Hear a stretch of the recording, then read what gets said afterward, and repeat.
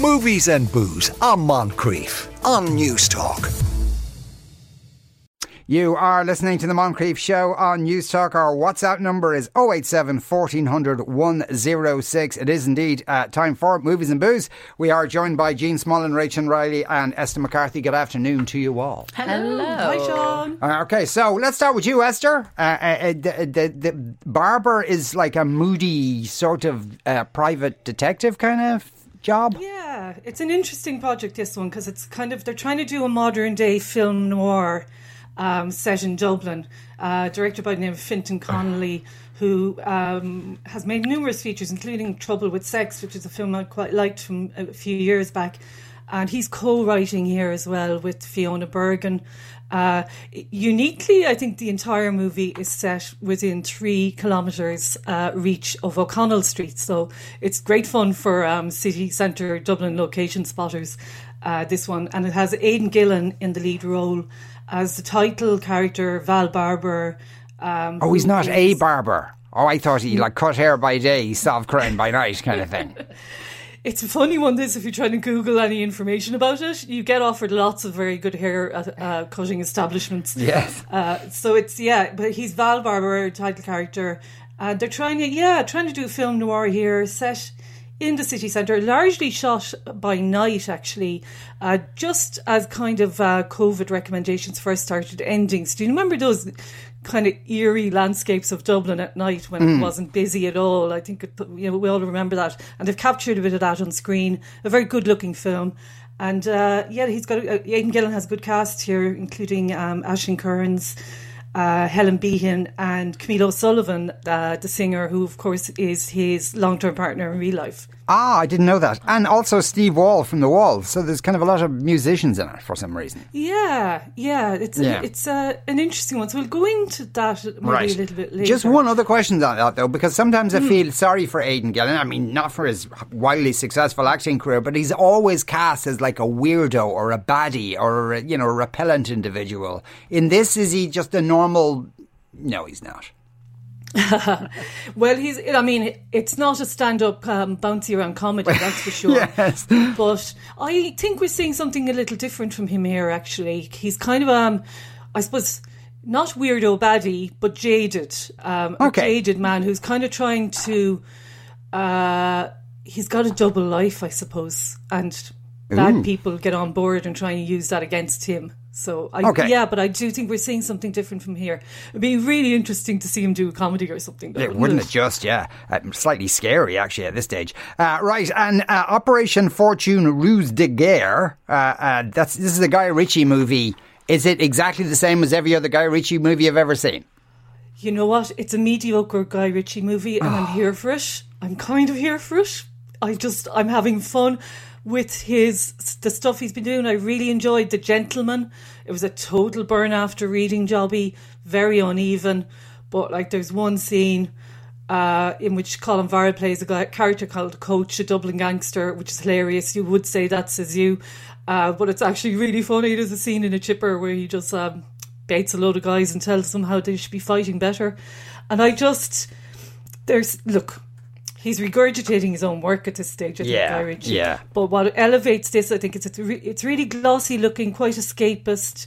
It's got Jason Statham. I'm sorry, when he first came on the scene, Statham, I was going, why is everyone going on about this guy? He can only do one thing. And now I'm kind of getting it. He's practically winking at us as he tasers a villain in the balls in one scene, and it just made me laugh out loud. Yeah. How could you wink at somebody and do that at the same time? That could a terrible side effect. Well, that's the point. Statham can, Yeah, okay. And I was looking at that glinty eye, the glinty-eyed thing, and the chin and the kind of the glare, and I thought, oh my God, if someone's ever going to make a biopic of Roy Keane, they need to talk to Jason Statham. I'm just putting it out there. Wow. Okay, that's controversial. If you would like to text in, get in touch. 087 1400 106 to tell Esther just how wrong she is. So, Jean, what wines are we drinking today? Normally at this time of year we'd be looking at rosés and light sparkling wines, but it's still. I had the heating on, much against. I'm trying not to have the heating on. Nobody wants the heating on. It's still cold, so I thought we'd have a couple of reds. So I was actually at a tasting, a very posh tasting in Wheelahans a couple of weeks ago, Chateau Léoville Poifer, and the fellow who owns the chateau came to Dublin because his son Oscar is actually working as an intern in Wheelahans at the moment, and Oscar's mum was Irish, so he wanted to spend time in Ireland to get to know what it was like. So the wines we were tasting were high. I mean, you're looking at about 150, 160 euro bottle. It's, all the chateau wines, but it suddenly triggered me back to Bordeaux, and I haven't tasted Bordeaux for a long time. And then David had this lovely wine on the shelf, the one we're trying, the Monsieur de Cambon, which is actually from a totally different producer, Chateau Cambon La Pelouse, but it's actually in the Haut-Medoc. And I thought, well, let's go back to Burgundy, because it's not something, we'll have a look at it. And we did one when I was on last month, and it was a great success. Yeah. And I know from the fellow who imports that it walked off the shelves. Everybody loved it. Okay, so fantastic. I thought, well, we'll stay on that theme. And then we're going to Spain for a seriously good. This is from a region called Priorat, which is in Penedès, and Alvaro Palacios, who's probably one of Spain's best known winemakers. I mean, he's a rock star in winemaking terms in Spain. We've got one of his kind of entry level, but when I'm talking entry level, we're talking 30 euro a bottle. But we have his Camin de Priorat. So there are two really interesting red wines we're going to be looking at today. Okay, 30 quid is entry level. Well, that's his kind of, No sneakers in here, kind of entry level. And Rachael, they're going to make an animated series of Stranger Things? Yeah. I feel like this is flogged to death. It's a franchise that I feel we're gonna be seeing for years to come, and it is a bit of a pity because I enjoy Stranger Things, but I feel like they're going to milk it now to death, right? So the final season is coming in June, season 5. I think that will be great. We all love that. There's a play in the works for the West End of London at the end of the year. They're going to be releasing that. It's kind of a prequel called Stranger Things, The First Shadow. And now the creators have come out to say that they're making an animated Stranger Things. So this is the show creators Matt and Ross Duffer, who have confirmed that it's in the works. Now, they say they've always dreamt of making an animated series of Stranger Things, like the Saturday morning cartoons they used to watch as a kid. Okay, so it would be less scary than the actual Stranger Things. Well, that's what I'm thinking. Like, I mean, Saturday cartoons I used to watch were like Cat Dog and Arthur and very nice, friendly cartoons. So I assume so, but we don't know. They've said the adventure will continue in it, so I feel like it could be a continuation of the current storyline. But will they get all the actors back to do voice acting? I don't think so. So it remains to be seen. But I mean, if it's for kids won't have seen these 5 the live action ones because their parents wouldn't let them. Well, unless they're like weird Stranger parents. Things is I think it's 12s. Like, is it? I don't think it's like Gosh, it's fairly PG except for all the monsters and stuff. Like, it is pretty PG. Well, there you go. Is it necessary? No, absolutely not. I don't think so. I just think like Stranger Things is great. Leave it alone. But they've always dreamed of it. Well, it is their dream, Sean. They've always dreamed of being offered a huge amount of money to do whatever you want with the thing. Follow your dreams. J-Lo. Now, I love J-Lo. Oh, good. I love J-Lo. Thought we were going to have a falling out. No, we're not going to have a falling out. I love J-Lo. But I think she should shoot her agent, or she should get an agent who says, just choose different movies, J-Lo. I feel like she picks these movies on purpose because I feel like they're movies rubbish movies that aren't doing her any favours. I don't think that's true. Did you see her movie Marry Me a couple of years ago with Owen Wilson? Oh my God. We got J-Lo, the pop star and actress, in one movie. I thought it was phenomenal. I thought it was brilliant. Phenomenally bad. It was really good. Phenomenally bad. I didn't see Shotgun Wedding now that she released Apparently last year. that made Marry Me look like a masterpiece. Yes, well, that didn't seem great. But anyway, so she's back with another kind of thriller action. It is called The Mother, which I thought was an interesting name. And in it, she plays an assassin who you see in the trailer. Basically, she gives birth to a baby. Then the FBI come in and say, you can't stay with your baby. There's 2 fellas looking to kill the 2 of you. We need to hide the baby. You need to hide yourself. So she goes off to Alaska for 12 years and does nothing but stays in like a log cabin and does working out and keeps fit.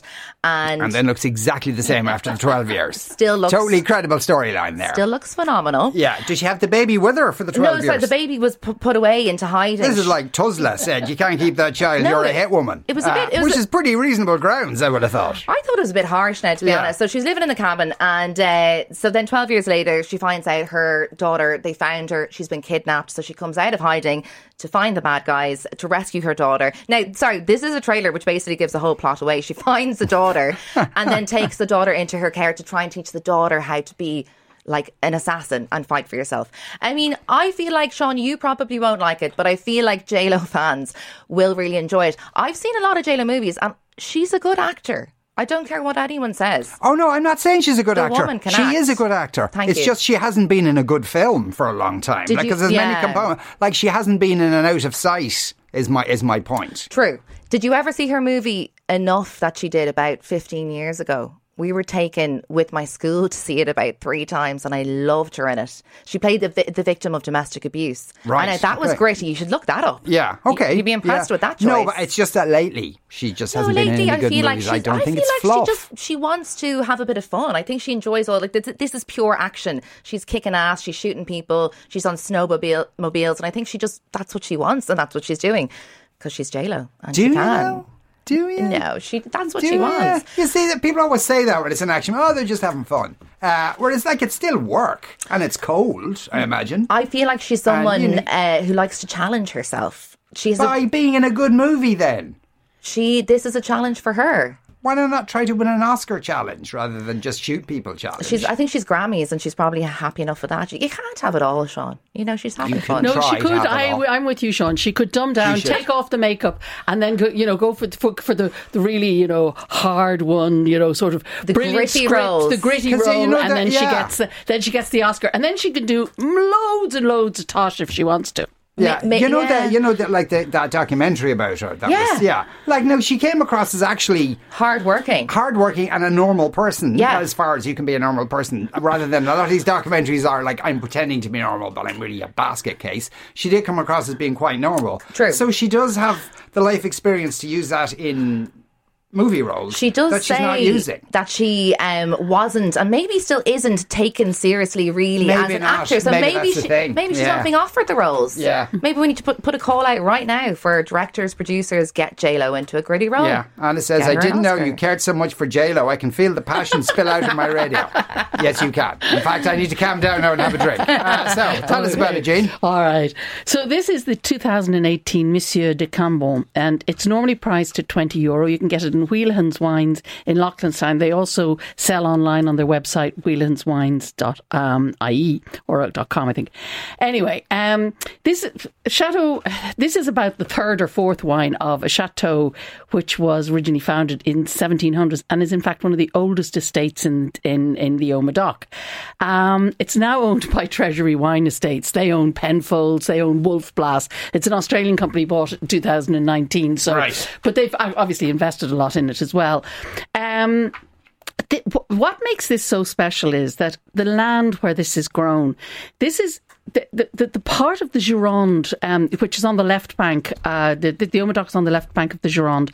The part where this chateau is based is literally across the border from where Chateau Giscourg is in the Margaux appellation. It's about 2 kilometres away from it, and it was a third growth under the 1855 classification.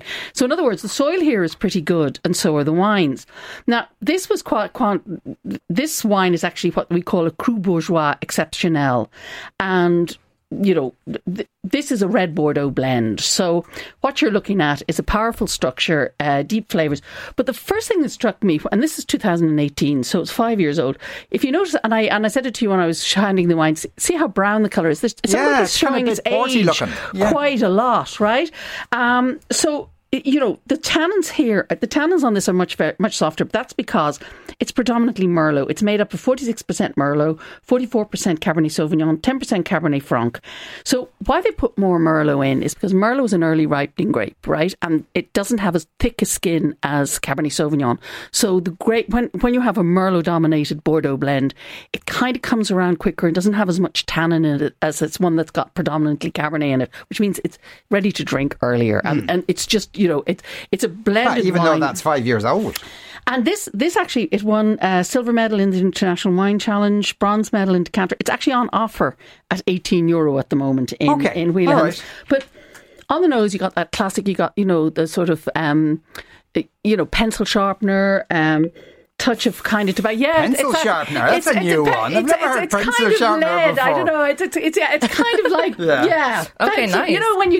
When you do put your pencil. Yeah, I know what you mean. I've never wondered what that tasted like, but now I know. Because there's only so many ways to describe a taste or a smell, and that's you have to be imaginative. Yeah. That's a good one.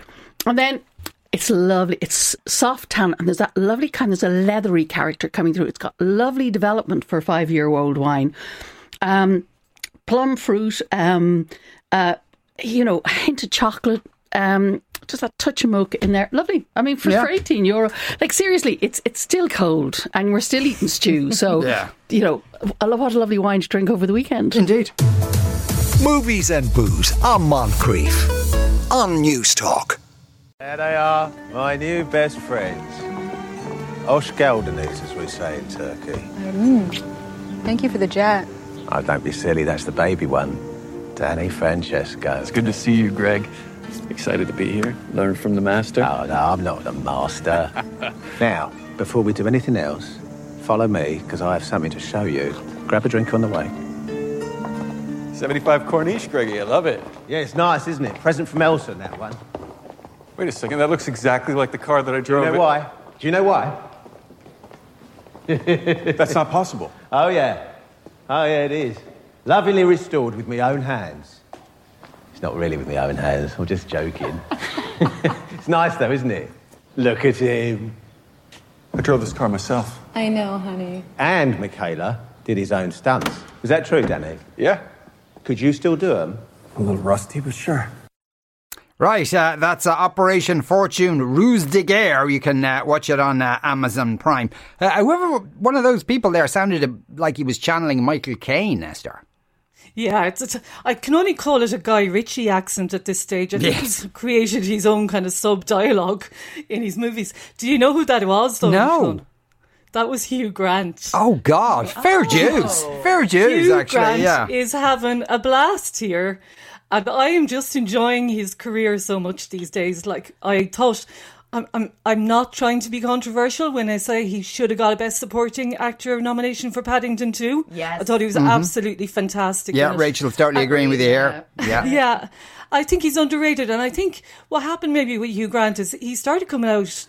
Remember, we used to use the word foppish with Hugh Grant always, and never described any other person like it, foppish, with his foppishness, except him. And I think he just got sick of doing the rom-coms. They were wildly successful, made loads of money, but then kind of almost kind of tied him into a bind of what he was going to be offered as well.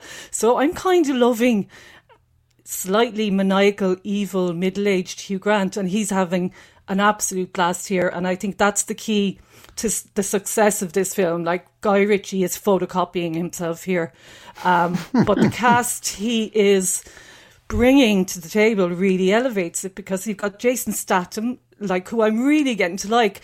Now, I mean, let's not get carried away here, Sean. I'm like, it's not at the J-Lo level that you've just been talking about. How could it be? But I'm really just enjoying him. I think he's a great old hatchet-faced. He's got that kind of great combination of the kind of hatchet-faced assassin tough guys, the Dolph Lundgrens of this world, or the Arnies that we all grew up with in the 80s. But he can combine that, and I think, there's a trickery of play here. He might be better than we kind of tend to dismiss him as, because he combines that with a really dry kind of wit and a really deadpan delivery, and I think he's perfect for the lead role here. And then, of course, he's got Aubrey Plaza, Who's Parks great. and Recreations, who's just about to take over the world right now. If anybody hasn't noticed yet, she's fabulous here as kind of the mall who keeps them all in check, I guess. So the whole idea about it kind of involves, like you're going to say, God, I've heard this plot so many times before, and you're right. Statham is an underground fixer for the British government, which has discovered that some heavily armoured cargo from outside a facility in Eastern Europe, in Odessa in Ukraine actually, has been stolen. 20 security guards killed. And the mission, the UK government wants to know what's going on, and they put Statham on the mission to retrieve what's missing, find out who's looking for it, and most importantly, find out what it is, because there's 10 billion going into black market for whatever is in this case, which is known as the candle. Okay. And here I'm already enjoying Statham because he plays this character by the name of Orson Fortune, and they hate working with him, the government, because he's an administrative nightmare. He's very high maintenance. He won't fly without a private jet because of what he says is his claustrophobia. He also likes posh wine and 5-star accommodation, which he also puts down to various phobias that he suffers from. So he's this absolute pain in the backside of a person in terms of budgets and in terms of entitlement, but he's got this manipulative streak. He can take down a dozen baddies with like his baby finger, and he's trained to exploit every system available to him, I suppose, which is what makes him perfect for this job. He doesn't get it all his own way though, because he has to work with a new team. They include this character called Sarah, who's played by Aubrey Plaza, who's having an absolute blast here. I think, she was so much fun with everything she did during award season, and I think she's bringing a bit of that her own personality into the lead role here. Gets to use some really smutty jokes that she seems to be having a blast with, and is well able for Statham's character Fortune. So she tells him her business is in communications and spying, and she says, I'll control the turntables, you control the dance floor, basically. So that's the kind of vibe. We get to find out then that this character Ben Harris is in on the act, and he is a top lawyer / consigliere. They actually use the word consigliere in a Guy Ritchie voice. Okay. And consigliere, innit? Yeah. Okay. In it, yeah. He is to this character called Greg Simmons, who's played by Hugh Grant, who is going full Ritchie in his accent there. And he's the kind of fellow who'd sell arms to kids, this guy. He's a nasty piece of work, and the type who would, happily pick up a few tomahawks for terrorists. He's got one chink in his armour though, Sean. He is a total fanboy of this actor, a really famous actor named Danny Francesco in it. And he's played by Josh. In it isn't his actual name. Just want to point that out for the listeners. Yeah. He's played by Josh Hartnett, who is like just this pampered, it's a total send-up of famous actors, a pampered star who has actually been offered. Hugh Grant's crook actually loves this guy so much that he once offered him $10 million to jump out of a birthday cake and sing happy birthday to him on his private yacht. So Francesco's not for turning, basically, so they have to get some dirt on him, and they're the right team to do that. They find out he is having an affair with his sister-in-law. So that's kind of the material you're dealing with here. I found this kind of great fun. So, it's a heist movie, an action film, a ruse, and they all kind of band together. We find out Danny Francesco's a really bad actor in real life, that he can only do movie roles, and when it actually comes to acting this character as part of their spying, he kind of fails miserably to great effect a few times. And it's just, ultimately though, it's the Statham and Hugh Grant show. Like, they are great fun here. I think, Guy Ritchie is milking it at this stage, but I think it's also maybe telling that such good actors want to work with him, even having Colin do, I don't think Colin's done he's been doing, Colin Farrell, doing quite dramatic roles lately and brilliantly, but I think the last silly kind of burn after reading thing he did was The Gentleman, which he obviously thought this is going to be a blast, you know. And he dresses up, I don't know if you've ever seen it, but he dresses up in full Guy Ritchie attire, complete with the peaked hat and the shoes and everything. It's a very funny visual look. And I just, these films are hugely derivative, both of every other thriller and spy caper you've ever seen and of Ritchie's other films. But the action's well rendered, the stunt work's good, the cast are having a blast, which is kind of infectious. That can be, you know, when that doesn't go well, that can be really distancing. But when it goes well, it invites you in. I think it invites the audience in as well. Maybe in the second hour, the stakes are upped a lot, as you would expect, dramatically. Yes, of course, without any particular spot. Is this set in different locations around the world? Blah blah. Yeah, it's very flashy and glamorous. It's all, you know, it's all there in the visuals as well, and it's set in a few locations. Interestingly, on this one, it was due to come out last year, Sean, just around the time that the Russians invaded Ukraine at first, and very unfortunately for the production team involved here, the Ukrainians are the bad guys here. So they felt it was kind of a bit insensitive and kind of stalled the release of this one. It would have been coming out just last spring as that terrible news was coming through. It's not very good, but I kind of enjoyed it. But it's not bad. Yeah, okay. Yeah. It's a kind of a hangover movie. Absolutely that, yeah. Okay. Any gratuitous nudity in it? A little bit, yeah. Oh, great. Lots of swearing. Sold. Okay. Lots of swearing. Someone gets tasered in the balls. I mean, I'm there for that. I don't want to see that, to be honest with you. Even you describing it was more than I could stick. Right, so continuing our series entitled There's No Such Thing as an Original Idea Anymore, there's going to be another spin-off of The Big Bang Theory. Yes, again, something not quite necessary, but it's happening. Are you a fan of The Big Bang Theory? It was one of those things that I did, like, I know some people hated it. I didn't love it or hate it. I loved it. But it's one of those things you'd have on. I was a big converter. I absolutely hated it. I thought it was so silly and annoying. And then I sat down and watched a few episodes. I think my dad was quite into it. And then I just began to find the characters all very endearing. And I did actually end up enjoying it. But it did come to an end after 12 seasons, I think back in 2019. Like, it's been over a while. But there is already a spin-off called Young Sheldon, which I have watched a few episodes of, and that is absolutely brilliant.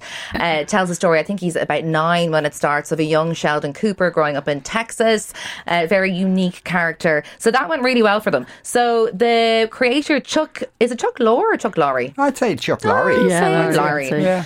So they have confirmed that they're in the early stages of developing another spin-off. Warner Brothers have confirmed it. We don't know literally anything else. We don't know if it's a prequel. We don't know if it's a sequel. I assume because they've done sort of a prequel with Young Sheldon that it might be, like, I'd love to know what, like, Amy and Sheldon are up to now. Do they have kids? What's going on? I would like to see a continuation of, you know, the original story, but we don't know anything more about it except that it's happening. That's mad, isn't it? They just went and said, we want to do a spin-off, give us money. Yeah. Okay. Yeah. We'll think of an idea soon. There's a lot of that going around at the moment, Isn't that great? Right, now, Arnold Schwarzenegger fixes a pothole. I know that doesn't sound like a story, but it's an actual story. It's one of my favourite stories of the year so far. So earlier this week, Arnold Schwarzenegger put this video of himself up online, right? And it was of himself. He was honestly dressed in Terminator glasses out on a road in Brentwood in LA. And it's where he lives, and he was basically raging that there was a massive pothole in this road for weeks. And in fairness, he was like, cars and bikes have had to swerve around it. It's actually really dangerous. No one was doing anything. So off he went himself and filled in the pothole. He had, you know, whatever stuff you need to do, that cement, he was mixing it. He seemed to be a tarmac Adam did, he was. Yeah, it was a proper job. Yeah. So everyone was like, you're a hero. Thank you, Arnold. Like, fantastic. And next thing, the local gas company comes out to say that, we were using that to fix gas lines. Why did you do that? It was an access thing rather than a pothole. Completely. But then Arnold hit back and said, well, if that was the case, that's fine. But why did it take you months to fill up a pothole? I think his exact quote was, if you think it takes that long, you need to go back to school. So he kind of came back a little bit, and then they came back to say, look, we normally fix it within 30 days, but there was rain, so we got delayed. So I think overall, who comes off best in this story? Is he going to?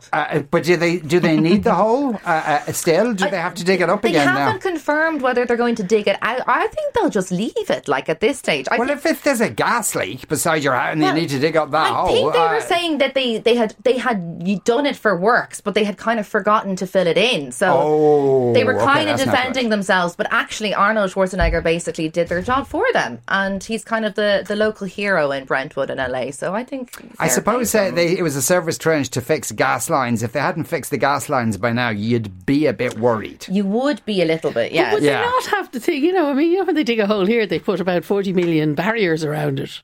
That kind of thing. No. He's a politician. You think he'd know how this stuff works, because you have to get like this, because it's not just gas, there's like cable and all sorts of stuff under there, and then the various power bodies are fighting with each other, and then the local authority, and you have to get permission for 10 people. It seems to be a bit of a trend. Was it last year or earlier this year? Rod Stewart did the same thing. Yeah, he did, yeah. In near his house, he decided to fix a few potholes as well. Rod Stewart didn't. Rod Stewart was wheeled out in his wheelchair, stood over it for a while, then went back in to take his morning Viagra. That's what Rod Stewart did. He probably got a picture. Arnold got the video. He is the Terminator after all. Movies and Booze on Moncrief on News Talk. Let's move on to our second wine, Jean. Our second wine is from Spain, and this is the 2021 Alvaro Palacios Camins de Priorat, and it's €30. Now, you'll get this in Redmonds of Ranelagh, Judavine in Portmarnock, Martin's in Fairview, the Touche and Greystones. I think O'Brien's have it as well. Basically the independent off licences. This is from Penedès, which is this is Cava country, really. And it's an interesting part of Spain. About 30 years ago, this wasn't a very well-known wine region. And there's just been, from a winemaking perspective, it's gone from the Middle Ages to the 21st century, literally in 30 years. And it's been people like Alvaro Palacios who have actually done that. He's Spain's probably most important winemaker. He grew up in Rioja, and his family were making wine there under the name Palacios Redomo. And then he moved to Priorat, which back then was kind of, a very small, rocky, very hilly, high altitude area. The region means priory, and it takes its name from a nearby monastery. And I mean, anybody who's been to Barcelona knows how, you go from sea level to high altitude, and then once you go into the mountains, you're 3,000 feet above sea level. So it's not easy to grow grapes here. You're talking about terrace vineyards, mountainous vineyards, but the altitude makes the difference. It really, really does. And the other thing that makes the difference so much to this particular region is that they're also allowed to plant French grape varieties under the DOC laws. And in fact, Priorat is a DOCA, and there's only a handful of regions in Spain that are actually DOCA. Rioja is the other one, and that means it's the highest qualitative level in terms of the regional quality of the wines they produce. So anyway, Palacios has, as I say, became a rock star, and this is his entry level. It's a blend of Carignana, which is one of the most widely planted red grapes in the Priorat region, Garnacha, Grenache, 35%, 2% Syrah, and he's got a little bit of Cabernet Sauvignon. He's got about 15% Cabernet and 10% Merlot in here. Grenache is the dominant grape, though, and there's a lot of red fruit aroma on the nose of this, and you also get that touch of perfume as well coming through. And then when you try it, this is 2021, so it's almost a baby, There's a good firm tannin there, but there's a lovely kind of lightish fruit. It's more summer fruit than I was expecting dark fruit, but it's not.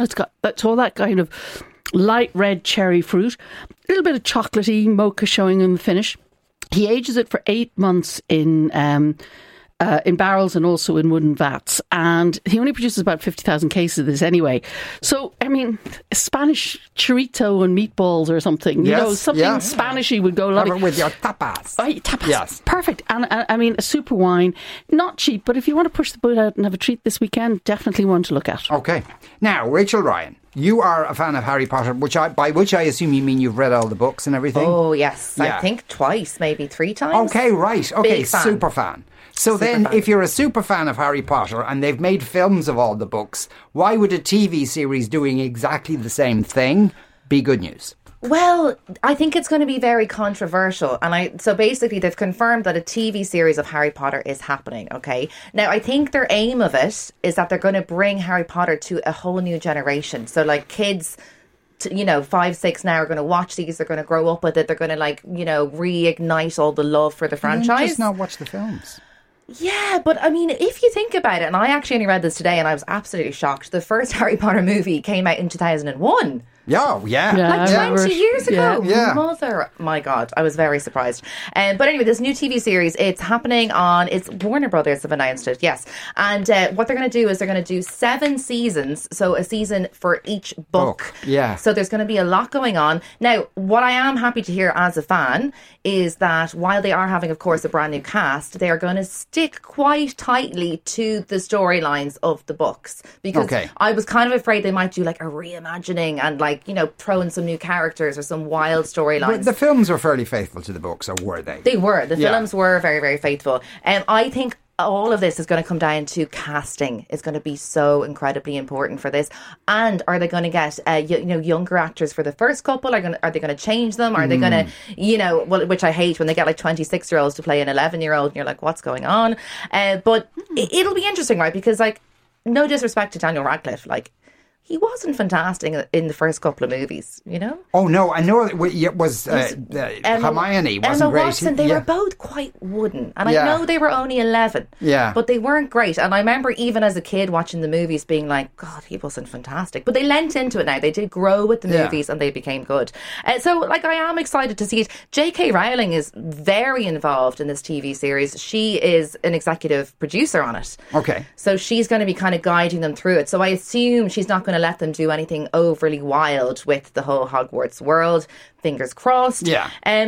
I'll definitely watch it because I am a fan, but it is a risky game to play. It is. But look at it now. There's a whole new generation coming up. They don't go to the movies anymore. They watch. They watch. They've instant access to these things online now. They can. Yeah, but maybe in say 10, 20 years' time, the original movies will look terrible. They'll be like, oh, the graphics are awful. Oh yeah, maybe. Because I would have thought that the look of Hogwarts is kind of timeless rather than what I mean. Yeah, but there are some special effects that I'd say will age, and maybe Daniel Radcliffe's performance as well. They're maybe we can. As long as they all have smartphones in this series, and all that kind of stuff. We don't want to see too much technology. No.